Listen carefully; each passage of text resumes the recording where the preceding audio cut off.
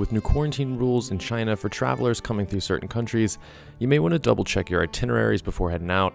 Our Shanghai office also held a meeting with the city's vice mayor, and a new draft policy might allow foreigners to apply for permanent residency. This week, it's the latest from Shanghai.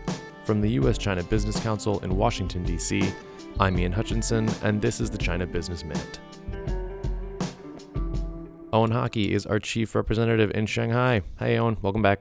Hey, Ian, hope you're doing well. I am indeed. All right, so what do people need to know about China's new quarantine policies if they're planning on traveling anytime soon? Yeah, over the past few days, we've been looking at measures that China has put into place on travelers that are coming from outside of China into China. As you know, you've seen cases of COVID-19 increase outside of China in a variety of different locations. And in response to this, China has designated 4 different countries as high risk. These include South Korea, Japan, Iran, and Italy. Anyone traveling from these countries, or if they're passing through those countries, this includes a transit on an international flight. So if you'd booked a itinerary to China that is transferring you through South Korea or Japan, that you would be subject to a 14-day quarantine. This could come in the form of a mandatory at-home quarantine, or if you don't have a residence in that location, then you could go to a facility designated by the government for quarantine. Yeah. So this is something to be aware of for anyone that has itineraries booked to travel to China. A company should be aware of this if they have staff or executives that are planning to return to China from overseas. This has also impacted some flights outside of those 4 high-risk countries, such as from Europe. If the flight does have someone that is coming from a high-risk location on their flight, for example, then perhaps anyone on the plane could also be subject to quarantine requirements. Yeah. So I think companies that are looking at sending folks from overseas back to China just need to make sure that they are aware of these measures in place and have the expectation that they could potentially be quarantined if they're coming to China. Right. Right now, flight options are limited coming from the U.S. To China. I think China Eastern only has 3 direct flights. The U.S. carriers are not operating flights, so you'd likely have to transit if you're booking a flight on a U.S. carrier. So please do take a look at your itinerary and also the local quarantine requirements. It does depend on the district that you're going to. So if you're going to Shanghai, for example, different districts that you may be residing in may have different policies on quarantine. So sometimes it's hard to tell in advance what kind of quarantine measures will be in place or imposed on you if you're traveling to China until you're actually there.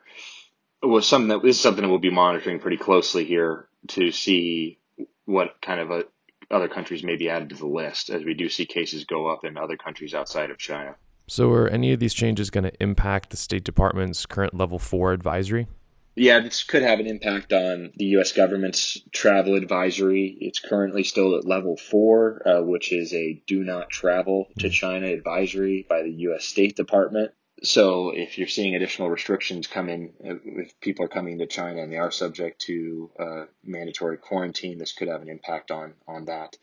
But some of the other factors I think that may come into consideration as they look at this travel advisory requirement or keeping it at level 4 have to do with healthcare access, which we've seen an improvement on in China and Shanghai in particular. If you need to go to the hospital for any other reason, you are able to and now have more access to the healthcare system there. Potentially also opening schools at some point in the nearer future. If that happens, I think that's positive. It looks like they're getting to the point where maybe we could see some schools open back up. Also, there still are flights options, to leave or come into China. But if we do see more of those close, then that could have an impact on that travel advisory as well. So I think that travel advisory at level 4 will still be in place for some time, but there's certain areas that I think may come in their consideration where we're seeing things move into a more positive direction of normalcy in certain areas, but we're watching those flights and ability to come in and out of China, and also additional quarantine measures that may come into place as well. All right, so change the topic. I heard you guys met with the Shanghai vice mayor. How did that go? In Shanghai last week, this was on March 3rd, U.S.-China Business Council led a group of 8 USCBC member companies to meet with the Shanghai Vice Mayor Su Kunli.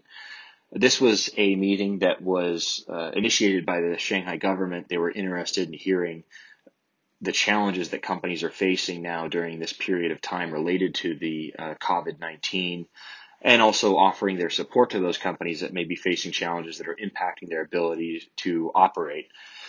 The companies that we brought with us raised a variety of concerns and asked how the Shanghai government may be able to support them.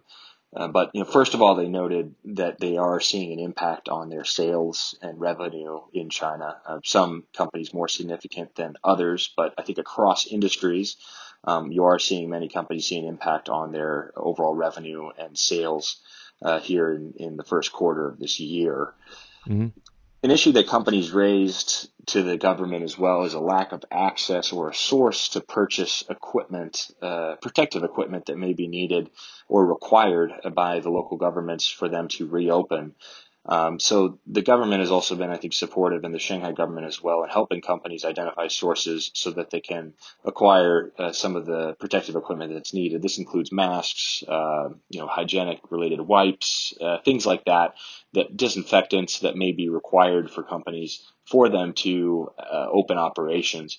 So governments have been supportive of that. We've also seen other provincial governments outside of Shanghai offer assistance to companies so that they can access that equipment that they need to operate. Right. Companies also noted that their operational costs are up. This includes labor costs, transport, and also shipping costs that they have, especially air freight. If they're shipping product from China to outside of China, costs have went up for them. The Shanghai government says, what they're trying to figure out sometimes individually with companies about anything that can help them to alleviate some of those burdens that they have with increased cost during this period of time. Yeah. Supply chain is also an issue that companies have raised. Many small, medium-sized suppliers still may not be fully operational yet. Also logistics-related challenges that companies are facing. One company noted that they're facing some issues with customs and bringing product into China. Shanghai government said that they'd be able to support them to get that figured out. So things like that, anything related to moving product around that companies may be facing challenges at with local government officials. Shanghai government has been very supportive and can help companies kind of on a one-on-one basis there to get those issues resolved. Companies also raised a call for tariff reductions to help reduce some of the costs that they're facing, and this is also because China a couple of weeks ago also had put out a list of products that they'd offer exclusions on, and this is kind of follow-up related to the U.S.-China Phase 1 trade deal.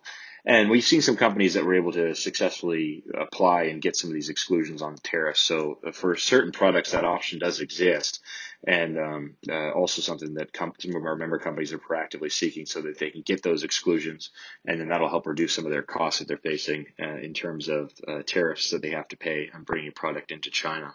And what kind of responses did those concerns get? The Shanghai government, in response to some of these company concerns, noted that they are working very closely and trying to meet with companies on a one-on-one basis. They're supposed to meet with hundreds of companies here over this period of time to learn about their concerns and try and help them resolve them. But they also noted the need to still be cautious, particularly with cases rising overseas. So we will continue to see quarantine measures, enforced and also taken for companies or people that are traveling to Shanghai from high-risk areas. Also, they just open up their ability to support these companies, especially through the Commerce Commission, Shanghai Commerce Commission, should companies run into any kind of issues that are impacting their ability to operate. All right, last but not least, I hear there's draft legislation that might let foreigners apply for a permanent residency status. Yeah, one of the things we've been looking at over these past few days is that the Ministry of Justice is soliciting comments on a permanent residence option for foreigners that are working in China. This would allow a permanent residence for qualified foreign workers. That's something that would be very challenging to get at this point in time.